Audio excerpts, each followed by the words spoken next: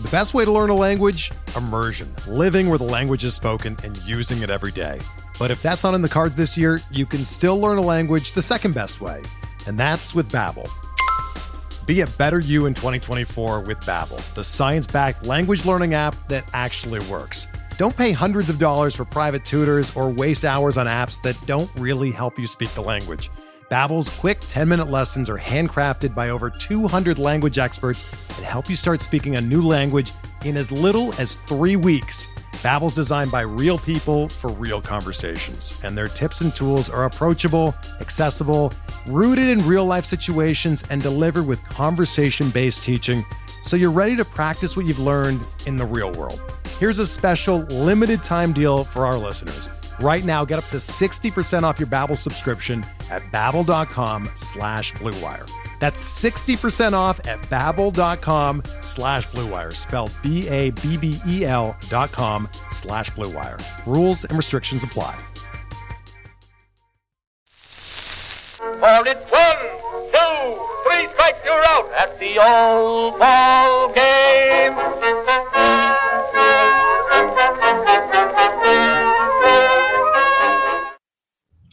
Welcome back to Short Hops and Tall Tales, a pictureless podcast highlighting the weird, bizarre, and romantic elements of baseball that make America's pastime special. I am once again joined by Noah Scotts and myself is Brandon Riddle, and we're excited to bring you another episode packed with weird, wonderful, great baseball. And this week, we don't have a wonderful guest, we just have us, which is equally as wonderful sometimes. I think we're pretty wonderful. We have our moments, definitely. All right, so this week we have a couple of course segments for you. We have the name game is coming back. We're going to talk about something that happened last week. So in late May, the 20,000th Major League Baseball player joined the league. Or did they? We'll discuss. And then finally, we'll talk about the favorite baseball memories, whether it's now or growing up as kids, which is always a good time. Sounds good to me. Yeah, perfect. So with that, let's go ahead and jump in to the name game. All right, so we're bringing back the name game this week that if you listen to the first few episodes of our show, you may be familiar with.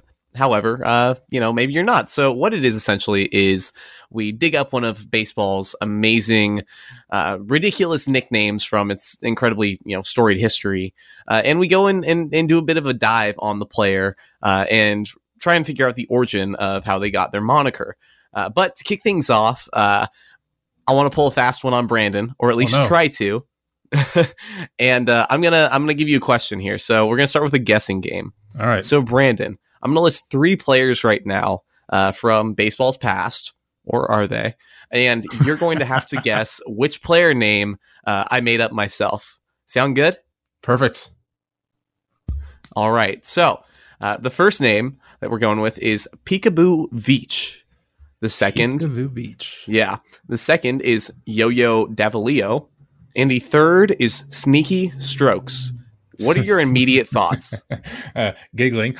So first thought as to which player is made up. So I actually know Peekaboo Veach due to some research I was doing today.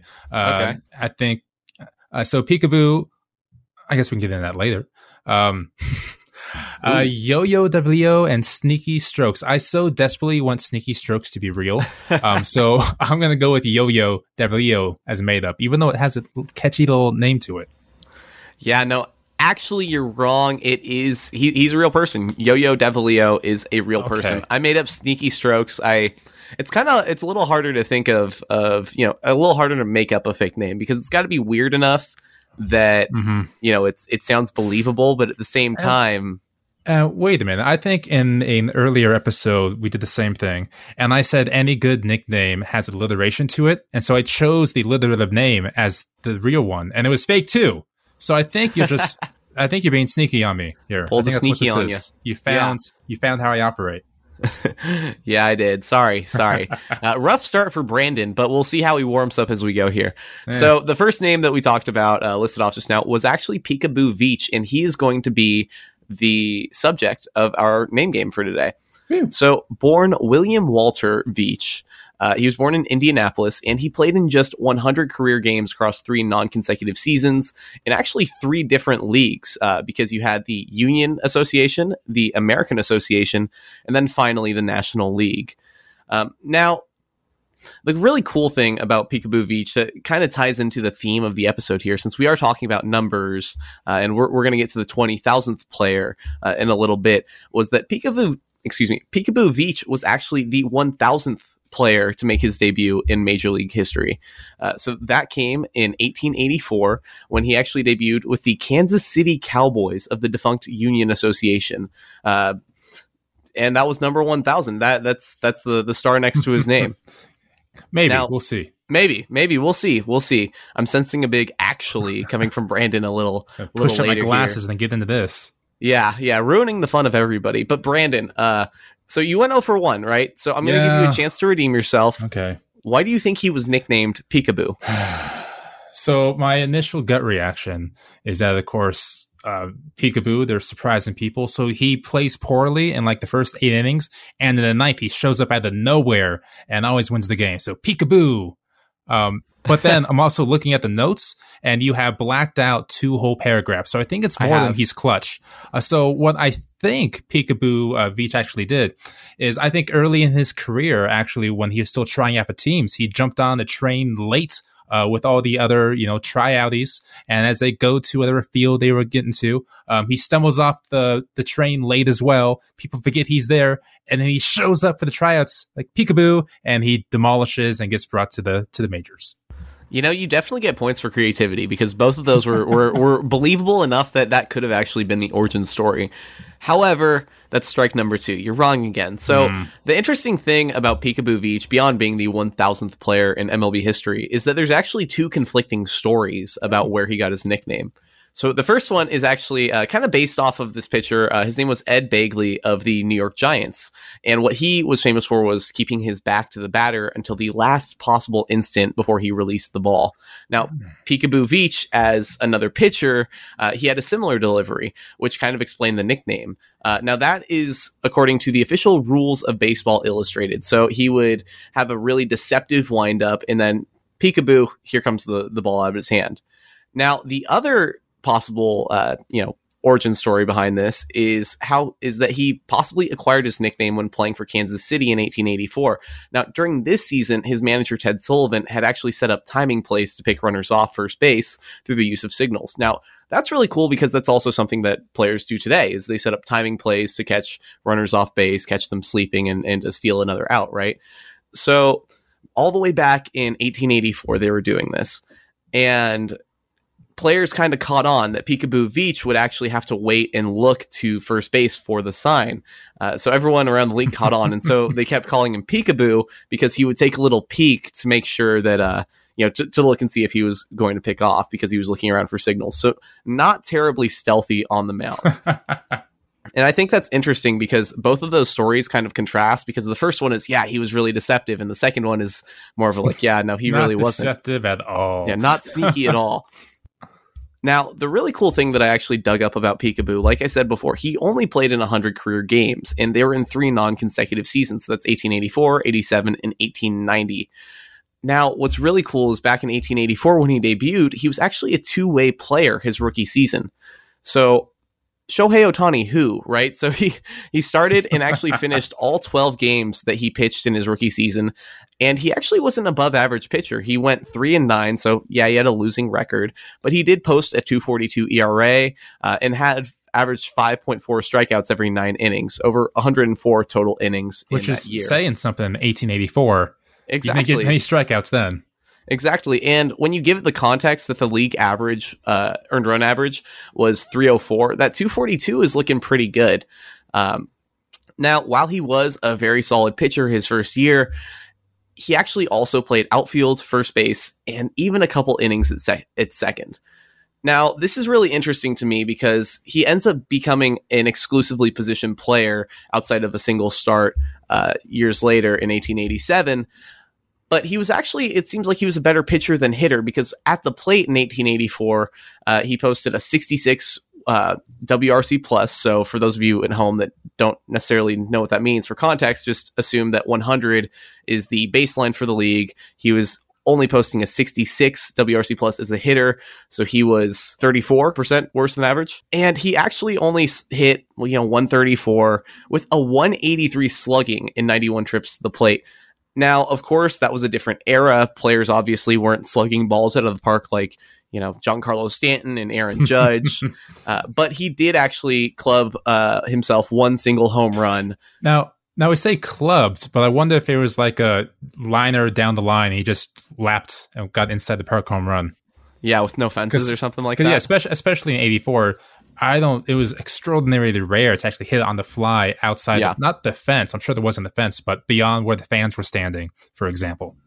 Yeah, that's a really good point. So maybe he just hit a dribbler that, hit one of the many gopher holes that probably existed during that time. And then it was like a comedy routine after that. And I'm sure he was a great player, but he just kind of comedy routined himself around the bases for a home run. Yeah, and it's actually interesting that you bring up like comedy because, I talked about two conflicting origin stories. Now, he actually, because this is all the way back in the 19th century, people did say that he was known for being one of the wittiest players on the diamond. Which is kind of cool, but at the same time, I read something where this is a great line, and they said that he was as quiet as a whisper in a sawmill, which is just amazing descriptive writing, right? So we don't really know because it was 1884. Who knows? But we do know that he did have his best season in 1890 when he actually hit 243. That's way better than 134, right? And that was actually out. The math does check out. But so he actually had his best season in 1890 when he was actually playing for the Cleveland Spiders, a team that was full of great nicknames, right? We mentioned love the Cleveland Spiders. We love the Cleveland Spiders. Now, imagine this, right? He has his best season in 1890. He actually gets cut by the Cleveland Spiders on July 12th. Then he gets picked up a few days later by the Pittsburgh Alleghenies, which I maintain is a fantastic baseball name. Team name. What I'm going to act my ignorance here. What are Alleghenies? Who are they? What are they named after? So if you remember correctly, at PNC Park, the current Pittsburgh, where the Pirates play right now, that river back there, that's the Allegheny River. Oh. So they were named after the river at the ballpark, which I think is cool. Yeah. What are some other, I guess, geographical landmarks that you could name a team after, right? I guess San Francisco Bays. The Los Angeles 405s. I don't know. The Arizona Grand Canyons. Yeah, I don't know. There we go. And honestly, I feel like this could, like 19th century teams could actually be its own segment because he played on some great teams here. So the Spiders, obviously, great name. The Alleghenies. And when he actually came back and pitched his final game, he was playing for the Louisville Colonels. So I think that's incredibly interesting. However, so he gets picked up by the Pittsburgh Alleghenies. He plays 8 games, but he also hits 300. So he has a solid week with them before they cut him again on August 3rd. So he gets picked up, he gets dropped, and then he never comes back to the MLB. But he did play in the minors through 1897. Oh, wow. So in a nutshell, that is Peekaboo Veach. So if you, for whatever reason, need some weird bar trivia to astound your friends, ask them if they know who Peekaboo is. But with that, I'm sorry, what were you going to say? No, I was going to continue that. Yeah, Peekaboo was the 1000th player, and I think you were transitioning there before I rudely interrupted you, as I usually do.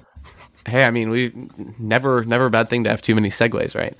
But you're right. He was the 1000th player. Now let's fast forward all the way to today, 2021, and Brandon is going to talk about the 20,000th player to play in the major leagues. And just before we get into that, just think about how few players that is. Baseball is over 100 years old, and only 20,000 players have ever made it to the majors. That doesn't even fill up most stadiums. No, that's less than the average attendance at any Major League Baseball game. Exactly. It's, again, mind-blowing how few that is for how long baseball's been around since 1871 professional baseball. It's only 20,000. So these are the best of the best at what they do. So the 20,000th person to be the best at what they did, they showed up on May 21st, 2020, and that was Jose Godoy of the Seattle Mariners took the field and became that 20,000th player to play in Major League Baseball. And like we were talking about, that is a selective few players to actually take the field. And it kind of turns out that 20,000th is a bit of a misnomer depending on, what kind of reference you're looking into. So what I mean by that, so ESPN, Fox Sports, NPR, like a whole bunch of different news sites ran with the story, except that they are counting players that played starting in 1871 with the National Association. And a rookie mistake. Yeah, rookie mistake, except baseball history is so messy. It's perfectly understandable, especially because today historians are still arguing over whether or not the National Association should be counted as part of the Major League Baseball. So that was 1871 with the National Association. They became the first professional baseball league out there. And they played for about 4 seasons till 1875 when they disbanded. And then in 1876, that's when the National League came around, and that's when Major League Baseball really started to get going. Now, there is an overlap of players that played in both the National Association and the National League. So it's not like we can look at the National Association, see that, say, for example, 400 players played in that league, and just cut it to 20,000 down by 400 and say 19,600, because there was a decent overlap. So the best lead at the moment that I found is that we have about 19,800-ish players that have played for Major League Baseball now, just because of the overlap's kind of weird like that. So the kind of question I had is, why isn't the first professional baseball league part of Major League Baseball? Because Major League Baseball isn't this monolith that's been around since 76. It's not just been the National League and the American League. There's been lots of others. You alluded to the Union Association before. So kind of what happened here is that in 1969, Major League got together, kind of looked at the record books and saw a bunch of discrepancies. So, for example, one of these discrepancies is that in 1887, bases on balls, they didn't count as walks; they counted as hits. So, you saw some wonderful averages like 487, 447. Like 11 players hit over 400 because if you walked, it counted as a hit.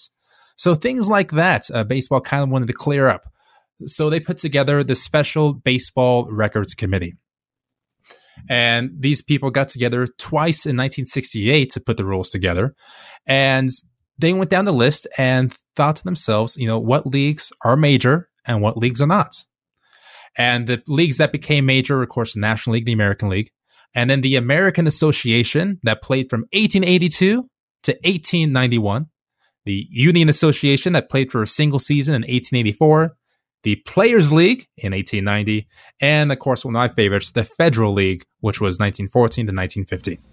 Okay. So they left off, or obviously the Negro Leagues as well, but that National Association.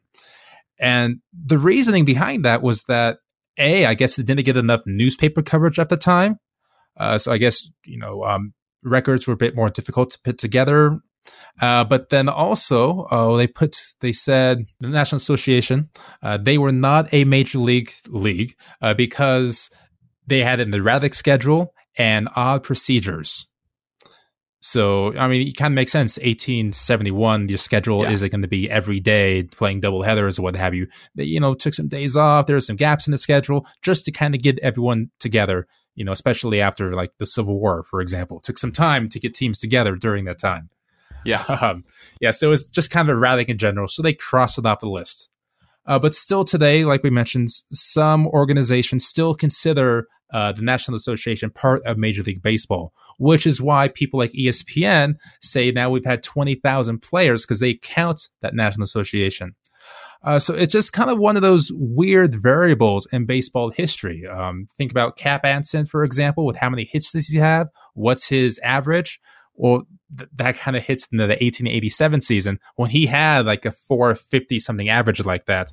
And then when they changed the rules, they bumped him down to 347, which was I'm sure he was thrilled. Oh, absolutely. If he'd be rolling in his grave. And they also changed a couple of other rules in that meeting. For example, they say all time single season records. Tongue twister there. Even 1 second. all-time single-season records, so no asterisk or official sign, shall be used to indicate number of games scheduled. So if you have a longer season, you're not getting an asterisk because you did special feats, like, for example, breaking Babe Ruth's home run record. I'm calling that the Roger Maris rule. Right. Yeah, so things like that. There was also, for a couple of years, things like base on balls, wild pitches, pass balls, balks. Those were counted as errors against the pitcher as well. So they kind of cleaned some of that up in '69. That's interesting. Yeah. And I think it'd be really interesting today if we just took a minute to kind of reclassify some of these statistics as hits, just to see what would happen to current hitters and their batting averages. Obviously it would balloon, right? But would that make Yasmani Grandal, who's would that make him like a 450 hitter because he's been walking a ton? That would be a really interesting experiment. I would love to see what happens to Joey Votto at his peak, with the walks added in as the batting average. Or you can go even more gregarious and think about 2004 Barry Bonds. Yeah, he didn't need any help. No, he got some, but yeah. So overall, again, depending on what source you're looking at, either we've had 20,000 Major League Baseball players, but either way, we've had 20,000 professional baseball players.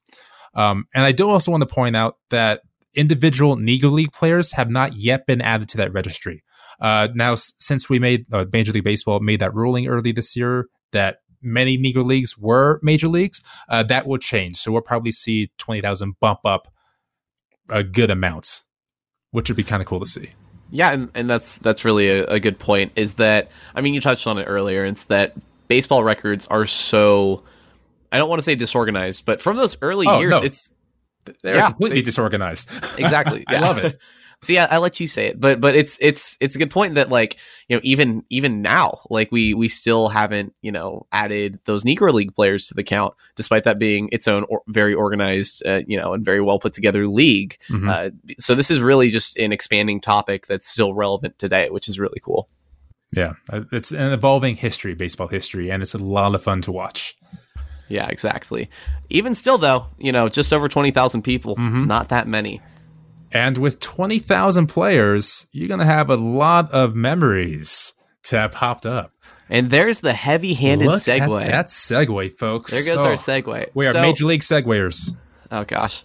So now we're going to go in, and while this is a quicker episode today, we are going to have a great discussion here, just talking about, with me and Brandon, about our favorite baseball memories. Now, this could be from, whenever, as a kid, as a spectator, if you played baseball, what really sticks out to you, Brandon? Oh, so many Major League Baseball memories, all typically around the Diamondbacks, for example. When Archie Bradley hit that triple, I remember calling my friends up against the Rockies in the wild card game. Called my friends up, having a good time. I remember when Zach Greinke signed. Again, I called those same friends and just yelled at each other for a while, and it was great. But one that kind of stands out to me was in the 2001 season at the end of the month of April. So in that month, Luis Gonzalez, he had tied the record for most home runs in that month with, I think it was 14. He tied Ken Griffey Jr. And it was a big deal because, of course, we just had 98 with McGwire and Sosa breaking the record. So now we're kind of keeping our eye on Gonzalez. Maybe he has a chance. And I remember being at the game towards the end of April, and I haven't verified this with a stat book because I'm going to keep this as a pure, untainted memory in my head. But the stadium, as Gonzalez comes up to bat, the stadium's absolutely cheering for him to break that record. And I'm on the third deck, way up there. And he's taking a couple of pitches, and the stadium's like on their edge. And then he gets a hold of one and just beams it, and it goes high. Like, I'm in the third deck, and I'm 10 years old at this time. Yeah. The ball feels like it's 1,000 miles above me as I'm at the highest point in the stadium. And it's just soaring out, and I get so excited. And it hits just underneath the home run line at Chase Field and bounces back down. I ended up, I think, with a double. But in my 10-year-old mind, that was history in the making, and I loved that moment. Yeah, that's really cool. Did it happen? I don't know for sure, and I'm not going to look it up because that's such a crystal clear memory.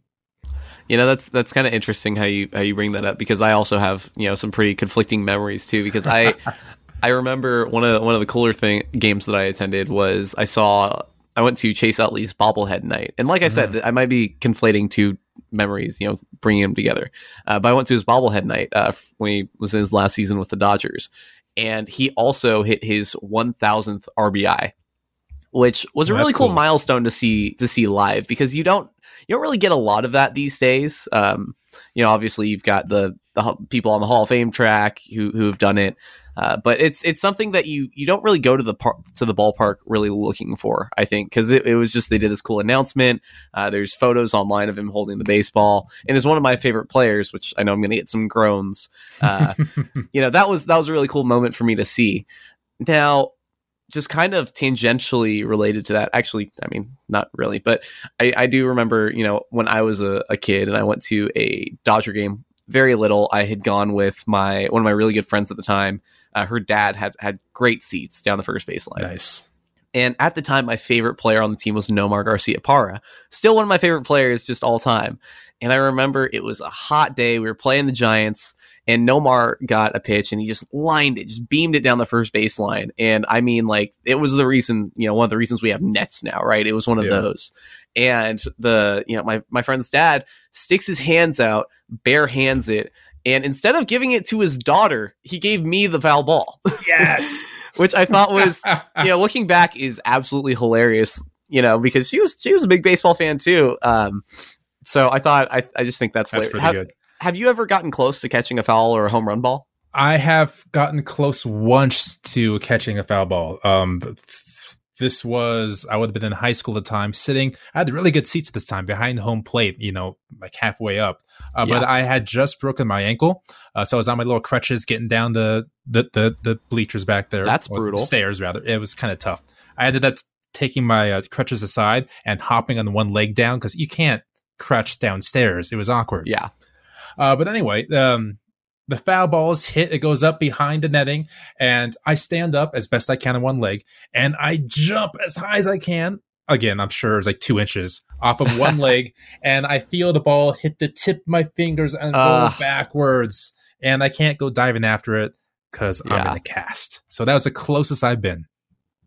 I gotta say, that's just incredibly impressive that you were able to go to an MLB stadium, which are notoriously not very friendly to people who have broken, you said your leg or your ankle? Yeah. Ankle. Now, kind of along those lines, we've talked about some of our favorite memories. Is there like a most embarrassing baseball memory for you? Oh, God. Yes. Uh-oh. Yes. He's very tentative. Yes. Oh, because, yeah. So here's an embarrassing baseball story I have. So in college, I take a girl on the first date, and we go to Chase Field because, of course, that's where I'm going to take a date. Great choice. Mm-hmm. And she was a baseball fan too, so it worked out. So we go out to the stadium, and as we're getting up to the seats, again, third level up a deck as poor college student, they have a little sign making station out there, and they go, "Hey, this is kind of fun. Let's make a sign." And unfortunately, you can make the sign yourself. They made a sign for you, which is kind of weird.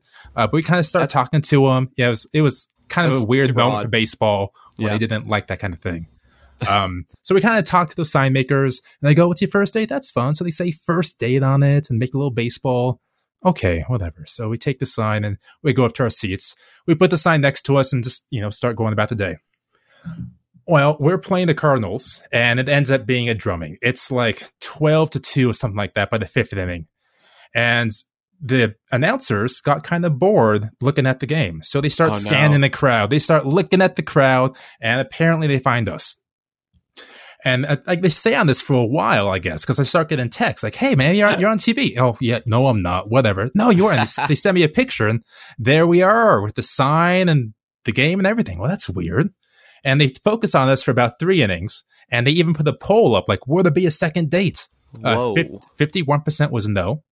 And then they send up a reporter and start talking to us up there.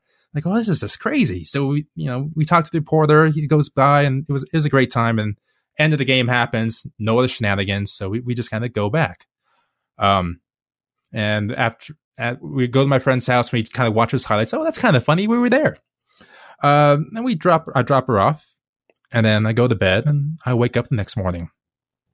There I am on the front page of Yahoo News. There we are on ESPN, on the Daily Mail. We are literally on the front page of news sites. And it was the weirdest thing ever.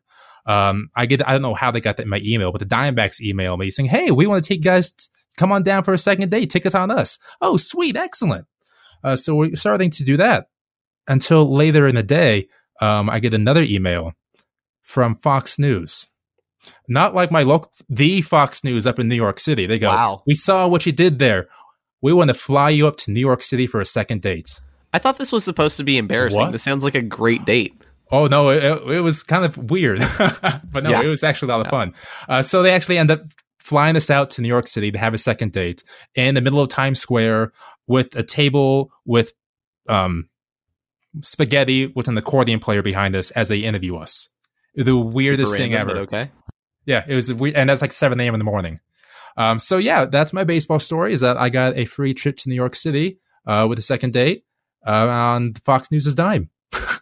That's a very cool story that I hadn't heard before. No, actually, I usually don't tell that story. So there we go. Yeah. Now, well, you don't tell it because now I have to go on the internet and it's find there. Those photos. You can Google Diamondbacks first date, and there it is. That's first cool. date couple probably is what you would look at now. Well, and that's kind of super ironic too, because I know that the same thing happened to another couple this year. Was on social media. There was a big, following of this couple who took, I think it was their second date, but it was also at Chase Field. And then they, I think somebody tweeted at the Diamondbacks. They ended up on the Jumbotron, and then they ended up going to I think hockey games, a couple basketball games. They were just this national story for about 4 days, and they kept getting free tickets to stuff. So that's pretty cool. The Stadium of Love, Chase Field, and that's all I wanted, was to be on a Jumbotron, and I never got on it. That's wild. Yeah. So I'm hoping if you Google that now, we'll all be replaced and they'll be up there. But no, it was honestly a fun little time. I liked it.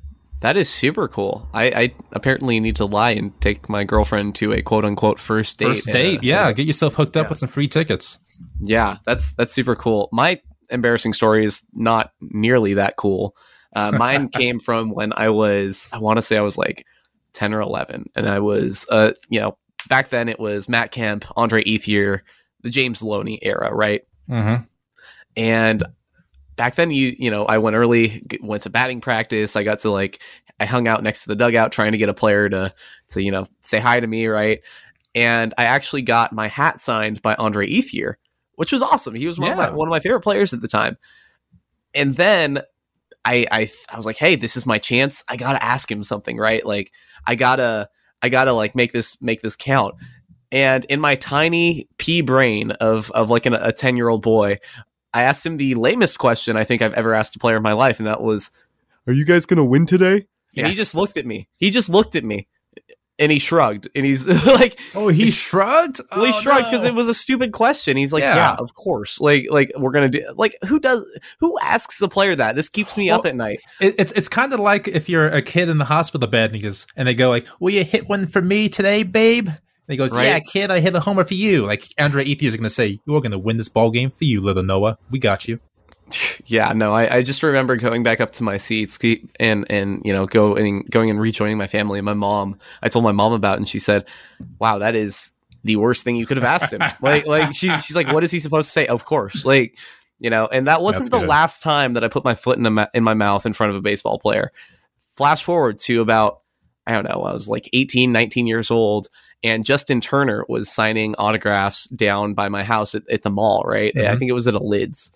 And so I get there early with my little brother and one of my good friends, and we go inside. And so, for those of you at home that, you've only heard my voice so far, I have red hair. And so me and Justin Turner, we share that bond, right? And so I was trying to think of something witty, something cool, to kind of point out to him, to say to him.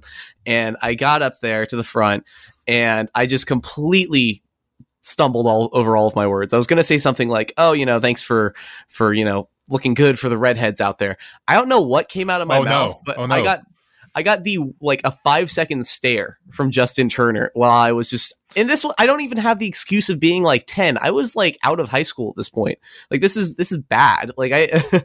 And I just remember, just choking on my words and then looking down at my shoes for a second. Oh no. And I really, yeah. So that's, I'm sure that in my life, I will inevitably embarrass myself even worse than that. But because wanting to say thanks for making the redheads look good out there, but mixing those words up, that could be very awkward depending on how it goes. Oh, so, definitely. But I'm sure it was great. I'm sure you pulled it off with poise, and he just looked at you because he had never heard such eloquence from someone like that. Yeah, I'm gonna say no, but but yeah, and then I do have my own another foul ball story that just came to mind when you were telling yours, and that was when I actually had seats to, I think it was the second, third deck maybe at Dodger Stadium, nosebleed seats essentially, but we were in that front row right behind home plate, just up a ways, and I was there with my brother and my dad, and a batter fouled a ball back. And I was like, wow, the ball's actually coming to me. I actually have my glove. I'm prepared. Oh, it's the moment. It's my moment. I'm going to get on the Jumbotron. And I reach my glove out over the railing. And I get too scared that I'm going to fall over because I feel like that's a very... It's Dodger Stadium. Yeah, it can happen. Yeah, it's happened to people before, unfortunately. But I was reaching over, and there's so much spin on it. I closed my eyes for half a second, and I felt it tip off the top of my glove, just like you did off your hand, and it just made a loud bang that sounded like a gunshot as it hit the the siding, the scaffolding, and it fell down to the crowd. And I just remember going like, "That's never going to happen to me again." Did the crowd boo? Because sometimes they can be merciless if you miss a ball like that. Luckily I was wearing the right colors, so they weren't too hard on good. me. But that's one that I play back in my mind at night. I think my favorite memory at Dodger Stadium is the only memory I have at Dodger Stadium. I went there for one game, and it just so happened that Paul Goldschmidt took Clayton Kershaw deep twice in that game. So that was a fun little memory. I remember being terrorized by Paul Goldschmidt, and then for a period JD Martinez. JD Martinez. Yeah. Now, just to kind of wrap this up, this discussion. Now, do you have any have you ever attended a playoff game? Do you have any good memories of that? I have been to, I think, only one Diamondbacks playoff game. That was again in 2001. It was, Game 2 against the Atlanta Braves, and we got absolutely beat up. We lost 11-3. That was a miserable game, but still got to see a game in that magical season. Yeah, exactly. And that playoff atmosphere is just so different. It was great. And they were handing out those, they had the white pom-poms essentially. And Phoenix was really getting into Diamondbacks at this time. And so you just had 50,000 people cheering with these white pom-poms. It was a great atmosphere. Yeah. And it's just so great too, because it you lose yourself in the crowd. You really do. And it's yeah, I take that back. I've been to two. I was just thinking about getting lost in the crowd again. I ended up going to another playoff game. I think this was in 2008. Did the Diamondbacks make the playoffs in 2008? It was 2008, 2009. Time for A now. And it was Paul Goldschmidt's first time in the playoffs, and he hits a grand slam against the Cubs. And I believe that's when Ted Lilly slams his glove into the mound. So that was good old. We got very loud. We got very loud on that.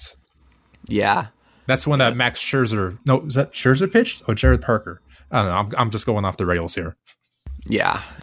I think I've been to been lucky enough to go to a handful of playoff games in my time, but I think the one that really sticks out to me was just I was there when I think it was 2013. We were playing the Cardinals, and Big Joe Kelly at the dawn of his career threw a high and tight fastball to Hanley Ramirez and shattered his rib. And immediately we lost our best hitter, and then we got washed, out of the playoffs shortly thereafter. And I just remember him going down, and just the whole stadium, you could hear a pin drop because he was on a tear. That year. Well, even that year, he was still kind of injured off and on throughout. But when he was healthy, he was absolutely on, and he was so invested in that team too. That one hurt.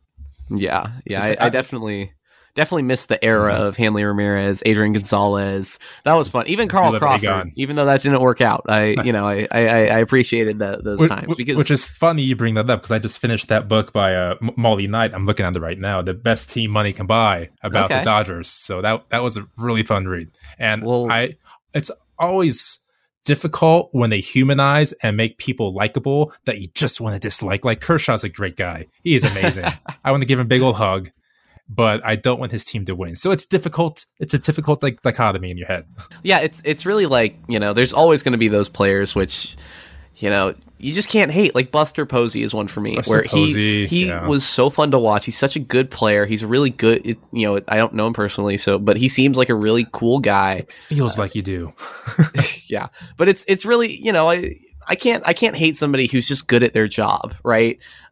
Mad Bum maybe, but that's a different story. But essentially, you just got to tip your hat sometimes to the greats of the game, But yeah, so that actually this was supposed to be a shorter episode, but like always, we run long here at Pitcher List. So that will actually wrap things up for us here tonight.